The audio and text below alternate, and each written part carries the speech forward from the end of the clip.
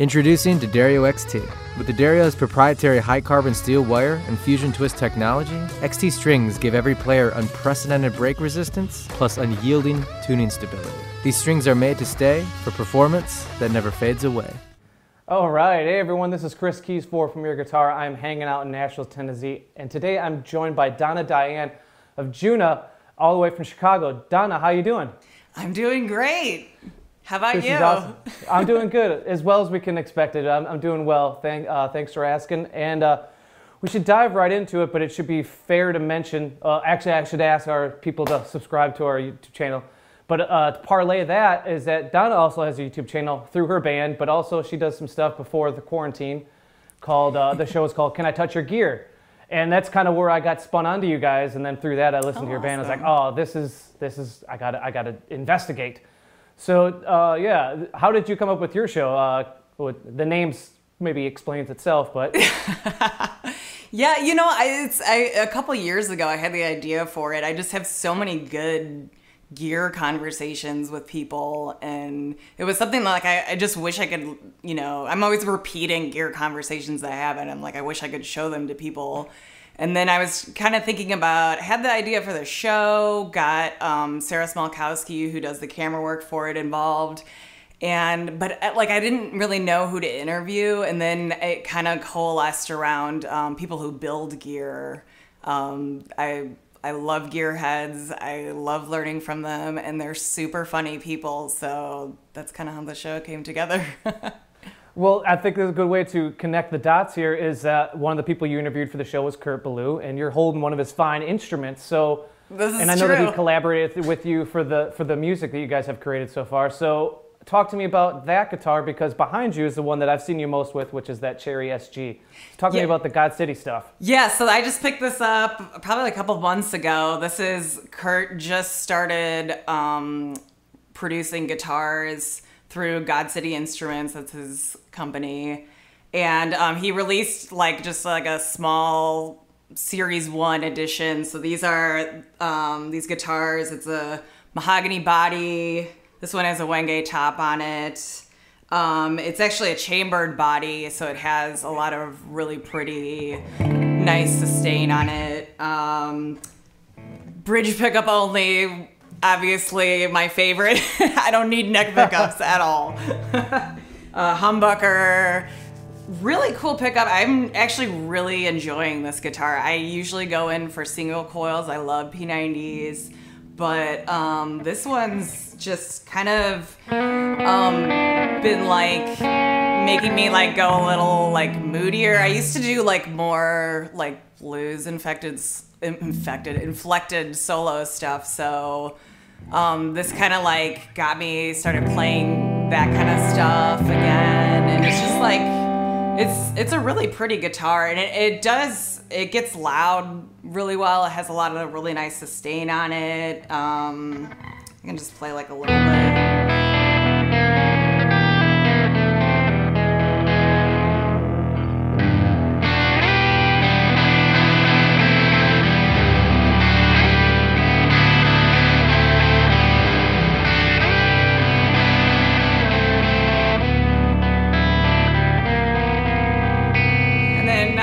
For loud, it does a lot of nice lead work too.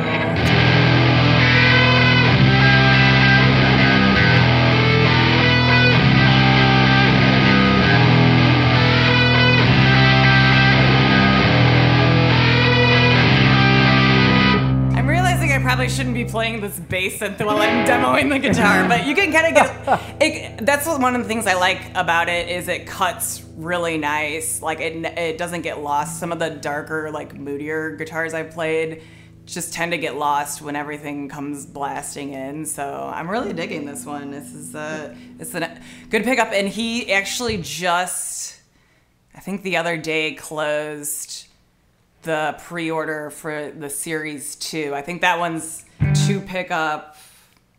That might just be solid body. Now I'm blanking on the specs, but go check his website. I'm plugging it for him to see if there's you can still get one, because they're very cool guitars.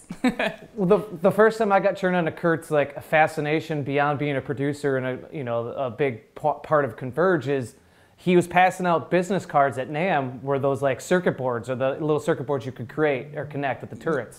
Yes, that was another thing he like, because when I interviewed him for Can I Touch Your Gear, he talked about the Brutalist Junior, which is that PCB business card. Yeah. And he actually was like, you should build one now that it's COVID and nobody's going anywhere. So actually I have it on my board now. It's the first pedal I've ever built, so that was cool. How was that experience? Was there a learning curve or was it pretty straightforward? You know, I soldered like a little bit in high school. Actually, like was kind of into doing that kind of stuff in high school. Like I wanted to learn to build and I just kind of let it go. So I was like a little nervous about my soldering skills. It's not like pretty in there, but it's good enough that it worked on the first try. So it was easier than I thought it would be. So I definitely encourage anybody who's thinking about doing it. Like all of Kurt's PCBs are like a good place to start with it. Good stepping stone. Yeah.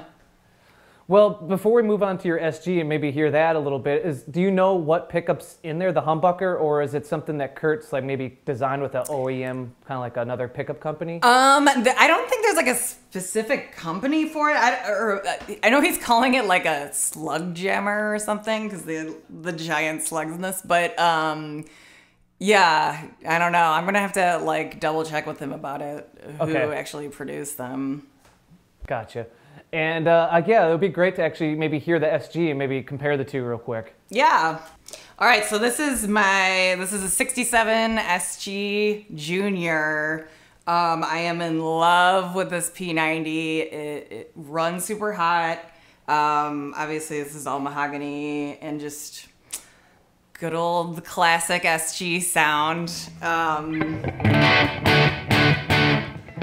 Like I haven't even changed my amp, but you can tell it just like drives the amp a lot harder. And play some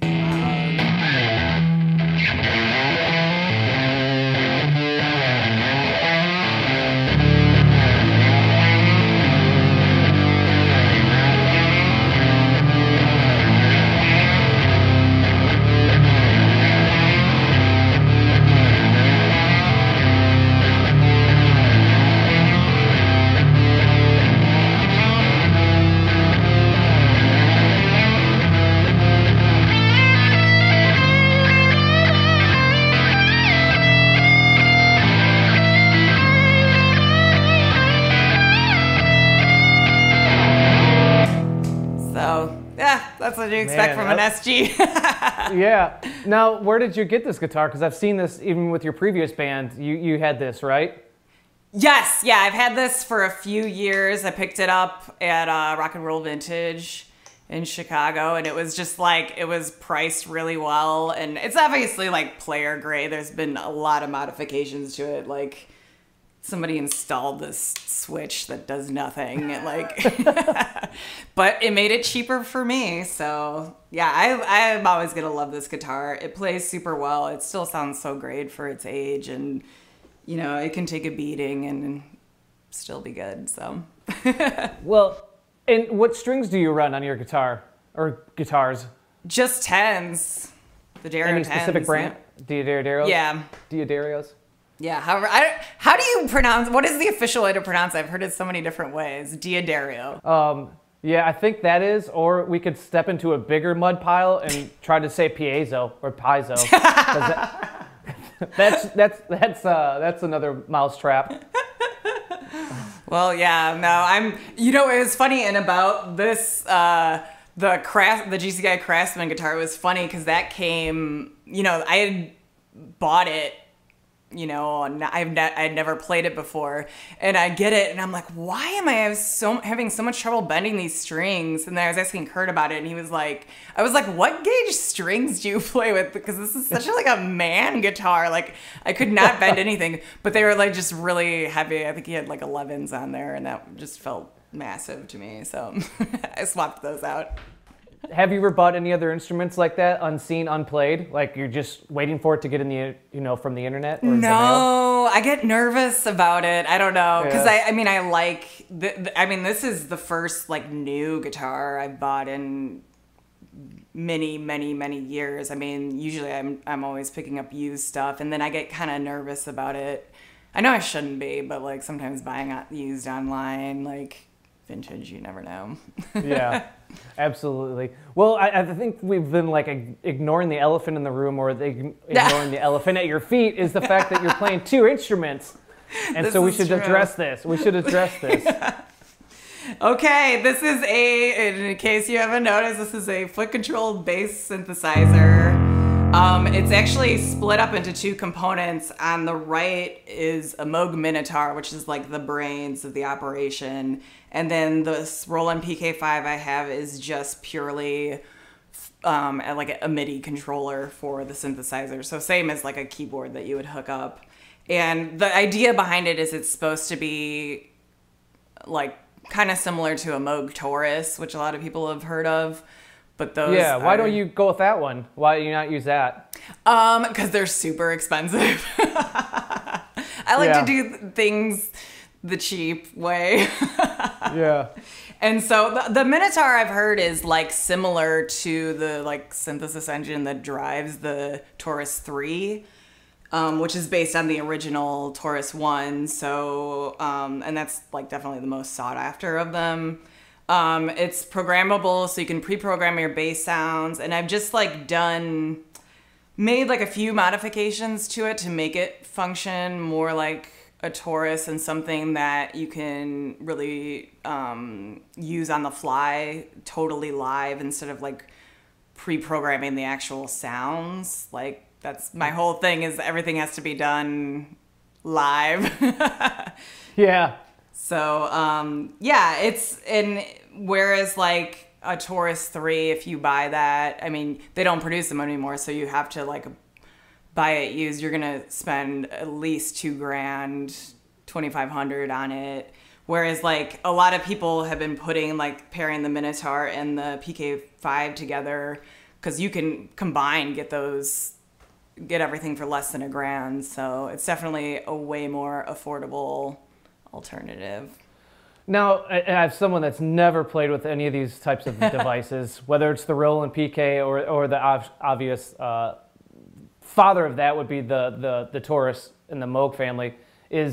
Are you creating notes or like chords with your feet, or what are you actually producing with your feet? So the Minotaur is a monophonic synthesizer, so it's only capable of producing one sound at a time, which is good, because when I step on two pedals, like it doesn't sound like, it doesn't reveal as many of my mistakes. Yeah. But it's only one note at a time, but I do have, the way I've programmed the filters on it is it does do like an octave up on it. It blends an octave up tone on it to make it sound a little more full. But yeah, it is only one at a time. I've been thinking about getting a polyphonic synthesizer to do bass chords essentially on, but I don't know, I haven't delved that far into it yet. People are like, that's too proggy, so I don't know. But it's cool because you can definitely dial out. I was like pre-programming like some of the core sounds. Like this is like kind of like the default Taurus 3 sound. Like you can definitely recognize that sort of thing. But I mean, like the tone that I've kind of like dialed in for myself that I use on most of my songs is just kind of like a modified version of like the Taurus 3 sound. So it maintains like the same growl, but the filters like not as pronounced on it, so you're not hearing it like that really revolvy type thing. So yeah, they're super versatile. I mean, you can like go really crazy with the sounds, but I tend to use it like I've been doing as really just like a separate instrument, like the equivalent of what an electric bass would do, rather than, a lot of people use it for more like atmospheric type stuff, or just something to add like a little more oomph to like a standard bass sound. So yeah, I know that Geddy, the people that come to mind are Geddy Lee and Troy Sanders from Mastodon that use it in the way that you're saying, to kind of add a little oomph to it. Right, and it's awesome for that. I mean, like this is like this is the low E that would be on a normal bass, and like a detuned bass to like a low C would be this. So I mean, this definitely, I mean, you can just sustain that like low sound like way longer than you could on like a regular bass. So I'm all for that. Now I got to ask an obvious question is, or maybe not obvious question, but a question that comes to my mind while you're doing this is, it seems like there's a lot of footwork that you could be replaced with the bass player. Yes. So avoiding any of the cliche bass jokes or bass player jokes, why not? Because like a song like Bless Your Money, you're double duty in it with your feet tapping, and then you're playing a fairly complex guitar part where your hands and feet are moving simultaneously in a way that I can't even do that. I can barely walk, let alone doing what you're doing to play. So I guess to shorten up my question is, why not have a bass player? So this the short answer to that is because bass players have a lot of opinions. No, I'm just joking. How it sort of evolved was sort of in the band I had before Juno, which was called Beat Run Jewel. It was kind of like getting to the point where I was knowing that like the breakup was imminent, like people had other projects that they were interested in. And so bass played a very prominent role in that band, and I wanted a way that I could continue playing solo, but not sacrificing the bass. Because like a lot of people, when they do that, they'll have solutions like split their signal between two different amplifiers or add octave pedal. But I like so much bass guitar, like counterpoint, and kind of like mining that for possibilities. Sometimes they move in sync, sometimes they kind of like fight with each other. And I just really loved that idea. So I started putting this whole rig together, and I played solo a couple times, and it went over well, and people were like, what are you doing? So then I was like, okay, let me get a drummer and like just try to do this as just sort of an experiment or a stunt. And then it's so fun at shows. I'm so mad we can't play live now, because a Juno show is really funny, because people who don't know what's going on are kind of standing there like, where's the bass coming from? And then people kind of walk up to the stage, and then and then you can see it on their face when the realization kicks in, and then they go like whisper to other people. So it's pretty funny. So it's like this crazy experiment that I'm just going to like take it for as far as it'll go, That's awesome. And it is cool for like songwriting too. Like that's another big component of it. Like it is cool having both instruments at the same time with voice, that I can kind of on the fly, like kind of modify the different parts. So it's kind of more efficient in a way, rather than like pre-recording something and then tracking over it, or like, all the other standard methods people do. Yeah, and not to put you in the spot, Donna, but could you show us a little bit of Bless Your Money, just because of sure. because we have a camera set up above you Yeah. that people have been enjoying, I'm sure, already to this point, so they can see you do both playing guitar and with your feet.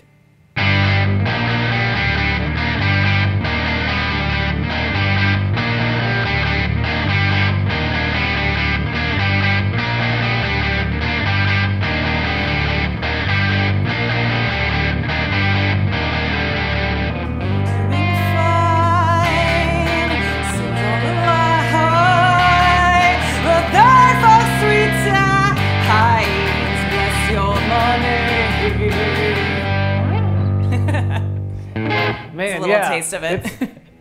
It's boggling how you're able to do that, and then on top of it, obviously you're standing, and then you're taking in people in the crowd, being aware of what's happening on stage. So you're multi-talented.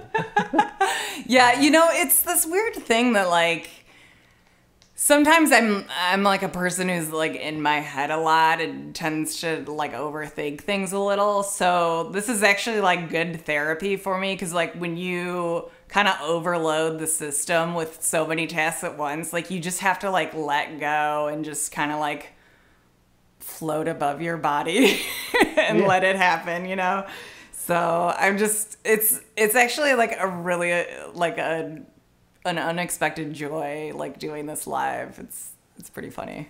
It's funny how many times we will go do rig rundowns and someone will have a massive board or multiple boards and they refuse to use a switcher with a similar thought process with you, is that it enables them to perform better and freer, knowing that they have to be dialed into the performance to hit the pedals they need to, rather than having a rack or even a switcher like a looper. They rather just kick all the pedals on that they need to. Yeah, I know, it's like people ask me all the time that it's like, seems needlessly complicated, but like I just take like a perverse enjoyment in things that are needlessly complicated, you know, because it's like it's done on these things. Like I've had to like essentially like invent pedals to like do different jobs. So I've like kind of like we were talking about the first pedal I built. It helped me like learn how to build this sustain switcher that basically like toggles the sustain on the bass, so I can do that on the fly, you know. So I don't know, I'm just somebody who's like more fascinated by like learning how things work than just like doing the easy way or something. I don't know if that's smart or dumb, but it's working for you. Now, moving on to the amps that are sitting to your right, and it might be what's in the water in Chicago, but your abrasive tone reminds me a lot of like touch and go music from the 90s. Oh my God, yes. That's what I grew up on. Yeah, I'm sure some of that's the Sun and the Trainer, but tell me what's going on and how you're concocting your tone there. So guitar is being routed through the Trainer. This is a 40-watt custom reverb. 12AX7s, EL34s. It's just, I can't say enough about Trainers. I also have like a combo. They've been very reliable for me, and just like as like a vintage tube amp that ages well, like I'm stoked on it because again, you can still get them for super cheap. I mean, you can pick up a head for like 500 still. That's probably bad for me as somebody who owns multiple ones that they don't appreciate and value, but but you know, that's a big recommendation for me. I love like it's dialed in at like a 2 right now and it's already breaking up. It's a really nice foundation for pedals. And actually, so I usually route it through this Emperor 212. This has, I loaded Eminence Wizards in it, but I'm actually not playing through it right now. The head is going through a load box direct to my computer. It's a Torpedo Captor by 2 Notes. This was another Kurt Ballou thing that he turned me on to, because when we were starting the whole COVID thing, I was like, oh, I should ask him like how to like make like an ISO booth or something in my house to like for my cabs, and he's like, no, like buy a load box and run it direct to your computer. I'm like, what? Like, how could you say that? And then he like showed me like the 2 Notes like speaker modeling software, and it sounds great. Like, I'm actually really impressed with it. He has like a lot of studio stuff that I'm like, just as a layperson, think that sounds like kind of like sketch or like inauthentic or something. And then it sounds amazing. Like, he's so good at it. So now I trust him on things like that. So yeah, that's how that's running. And the beta is what the Moog is running through. When I first put that together, I ran it through just so many amplifiers, and it just did not sound good through tube amps to me. So obviously the beta is solid state, is 100 watts. It just like, it really accentuates like the growl to it. It just like gives it like a little extra texture. So that, I have like a 115 that I usually play out of, but back here I have the matching 215 to the 212. Somebody was selling matching, well, it was a giant bass rig originally that was like bi-amped, and then I just split up the cabs and turned one into a guitar cab. So sometimes I pull out the big bass cab. People love the 215. I mean, they just like, people just love big cabs. Yeah, I mean, that thing, as I say, for a 15-inch speaker, I was going to actually ask you if it was a 412, and I was. Oh, no. Here, mistaken. I'll move out of the way so you can see. Oh, yeah. It's got the geos. Well, actually, I interviewed somebody from Emperor for the Can I Touch Your Gear series, and he was kind of explaining, because these are early Emperors, and he was kind of explaining to me how the bass cab design has evolved, which is fascinating, because like bass cabs are always a lot more difficult to build than guitar cabs and design. So I learned a lot about that. Now, is this, assuming you're going to go play a gig in Chicago or go on tour, would this be the setup you would use, the trainer and the Sun and the two cabs?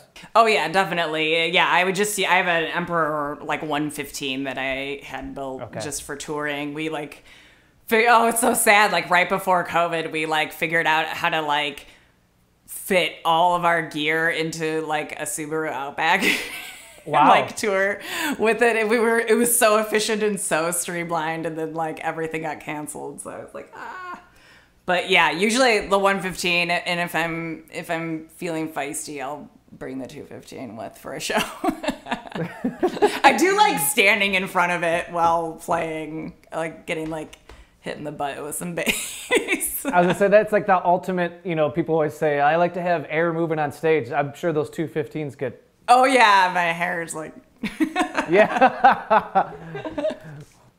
Well, Jonathan, would you take us through your pedal board now? Yeah, so some of the modifications that I've made to it to make it work kind of more like a Taurus is there's no like native octave switching on it. So you're basically stuck between like low C and high C, but I pre-programmed some of these switches at the top to like take me up an octave, so I can kind of like do it on the fly, like when you like run out of real estate.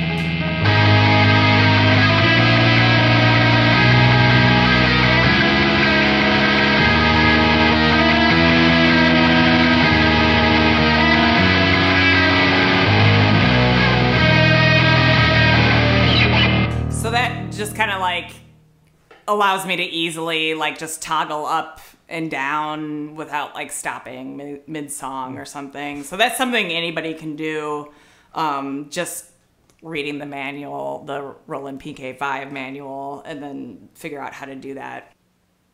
Let's see what else with it. The advantage to using, this is gonna get really technical for anybody who's interested in like assembling one of these, but like I recommend getting the PK5A, because that one you can also transpose on it. So instead of just going up by octaves, you can also like, go up a fifth or down a fifth to shift the keyboard, so that you're avoiding like constantly toggling octaves if you're like right on the cusp of them. So that's another one. And then like some of the custom pedals I had made, I mentioned this like switcher that I built, that cuts the sustain. That's just basically a passive expression pedal. Like the ones you're supposed to use with the Minotaur are like the like rocker pedals, like same as you would modify any like or modulate any like guitar effect with.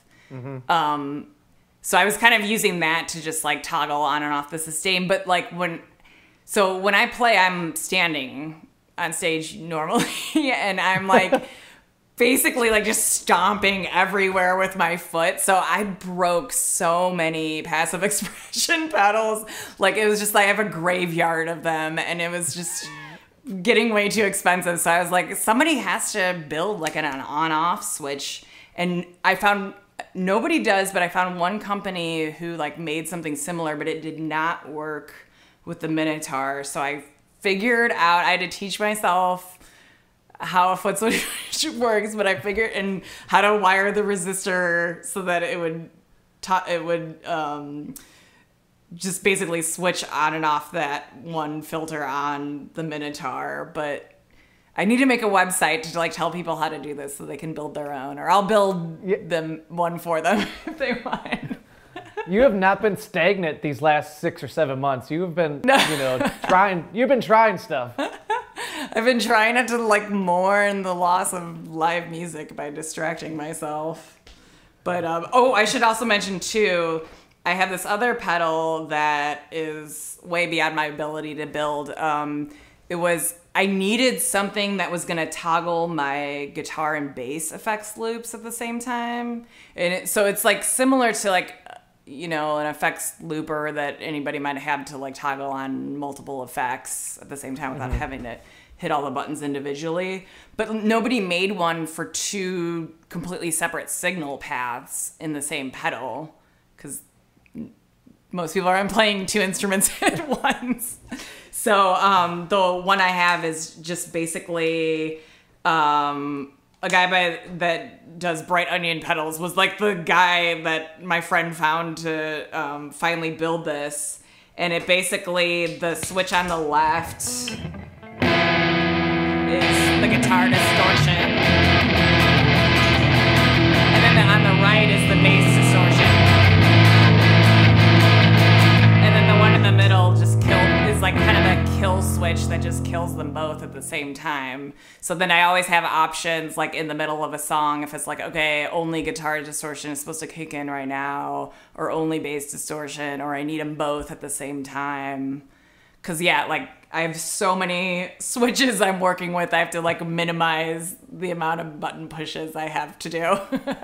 Yeah, anything that can help. Yeah. So I just like, I have fun. I kind of like geek out on like inventing new stuff, or like even just like developing like technique on it. Like it's really funny, like standing on one foot for a set and like playing. I've had to like sort of like develop my own technique for it. Like I was like looking at how church organists play with their feet and then kind of like modifying that. I had like a trainer at my gym like help me find the optimal like functional positioning for it. So I just love that kind of stuff, because it's like, with guitar, it's, you're not gonna be like, guitar's been done. Like all the technique has been like basically developed for it. And then every now and again somebody will like do something that I'm like, what? I've never seen that before. But like generally like you're not like, there's no new territory to like pioneer with it. So I don't know. I like geek out over stuff where it's like, oh, like nobody's ever been insane enough to do this. Like, let me do it. Yeah, it keeps your wheels turning, and then I'm sure you uncover new things as you unintendedly do so. Yes. Now, as we dive into your actual pedal board that's, I'm sure, designed to go with your guitar, do your effects actually run, do the pedals themselves get played through the synthesizer, or no? No, so everything, the synthesizer signal, I have it like on the board with everything. It's all in a mess. You'd never know the signal path from the way it's arranged. But basically, the output of the Minotaur goes into the input of this like effects loop pedal, just like my guitar signal goes into it. And then from there, it's routed through my bass distortion pedal and then back to the looper out to the amplifier. Gotcha. Okay. And then same thing with guitar, just normal signal path. What is the bass distortion that is running with the synthesizer? Oh, so that one, this is a cool pedal. This is the Add Violence pedal from Jupiter Effects. They're a German. Oh, wow. That's a great name. That's pedal a great company. Name. Yeah, it's JPTRFX is how it's spelled if you want to look it up. Yeah, he makes like a lot of cool pedals. And actually, originally, I had been using an old Fender Blender for my bass distortion. The octave fuzz on this I thought worked really nicely with the Moog, just kind of like adding more like grit and texture to it, because that's the main thing that like an analog synth is missing to me, is like it maybe like sounds a little too round or like a little too pure, so it's just finding ways to give it texture. So that was working good, but I was getting a lot of loss when I would click it on of the actual like low end frequencies from it. So this pedal was like a great alternative, because here's the normal sound, and then, I mean, you can hear how it like really like just sort of, you really have that low end, but you still have that nice like grit on the upper end of it. So yeah, that became my go-to distortion. There's a lot of possibilities with that pedal. This is a diode switch that makes it like just a little less aggressive, but obviously you want it to be more aggressive because what's the point of less aggressive? Yeah, it's not called less aggression. It's called, what is it? Again, for the people keeping track at home, it's called add violence. So add violence. Yeah. Yeah, and there's some like hidden pots inside that you can I don't know if they're technically pods. But basically you can like turn them to dial up an octave fuzz effect. There's actually like, I think it was like 16 dBs of extra bass boost you can get on it. So like very versatile pedal. Definitely like it for the Moog. Would you say it's kind of like a Klon in the sense that you keep it on all the time, or do you turn it off? No, usually it's like half and half. I kind of do the same with guitar. Like I'll just kind of, depending on, because it can be kind of a lot. So I like to, really save it for like the big moments. Yeah. But yeah, I don't know. Yeah, it's probably like 50-50. Well, probably like 75 distortion, 25 clean. Nothing wrong with that, Donna. Now, walk us through your rest of your guitar pedals. I know that we had briefly touched on the pedal you built from Kurt. What else? Oh, yeah. Yeah, this is like, currently this is the Kurt show on my board. So I'll get my other guitar out. My kind of go-to distortion is actually like a prototype pedal that he built that we used during recording. So we recorded for people who don't know, we recorded our first album with him back, I don't even know when it was, like a little over a year ago. And he had just like a bunch of pedals that he built like in the studio, a bunch of stuff that we were playing around with. And this Bad Larry pedal ended up being the one that we used on most tracks. And it's just kind of like a straight up nasty distortion type pedal. And yeah, I tend to be like a lot of something that's like a little more abrasive for like my bass distortion, but it like cleans up pretty well to like just tightening it up for like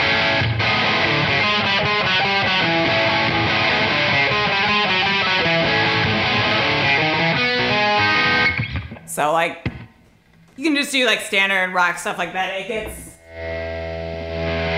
super messy too.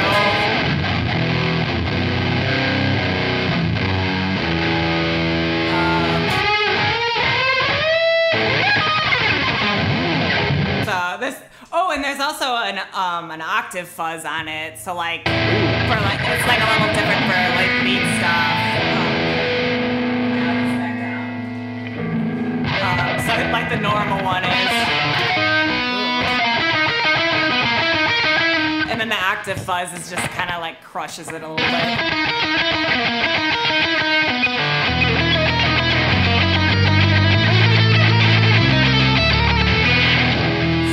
Usually kick that on for like that part, just give it a little extra bite. But yeah, that's kind of just become my go-to distortion pedal. So this one's called the Badder Larry because it has the octave fuzz. The Bad Larry doesn't. The Badder Larry does. Now, is that something, I'm sure that you mentioned that you use it a bunch on the record, is like Nurse and Nun. There's some pretty gnarly parts in that, and obviously throughout the rest of the record too, but... Yeah. There was a couple different things. I think we used like a Witchfinder on some of it.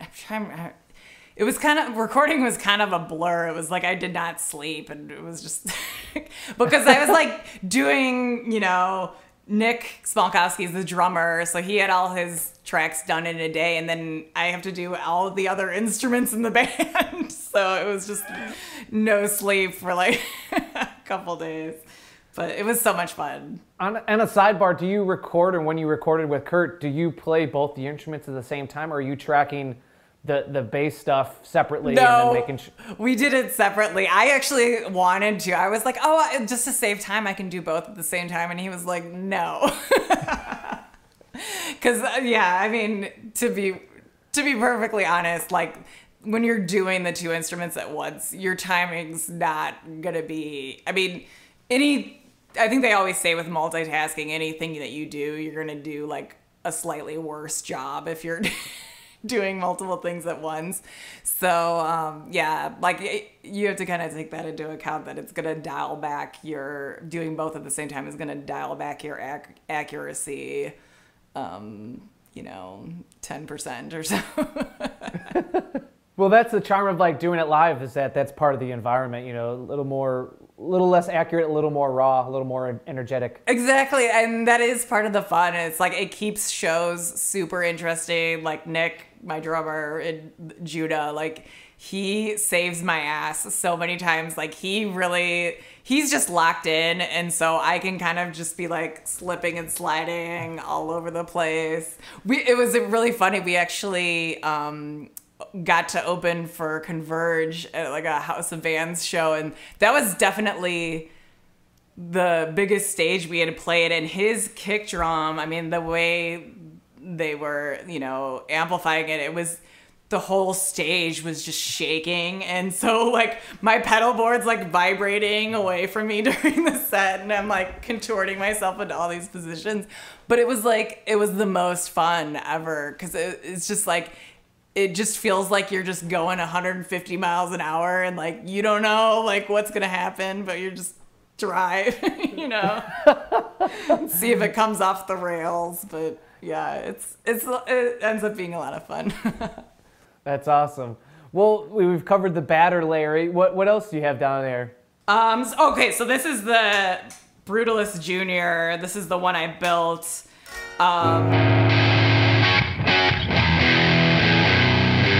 Just like a little darker.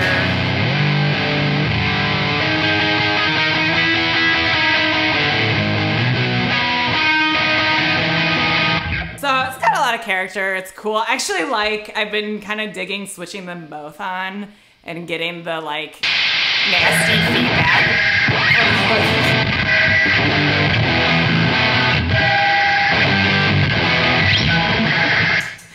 It makes having a silent setup at home that's directly routed kind of fun, because I can still get like crazy feedback. Yeah.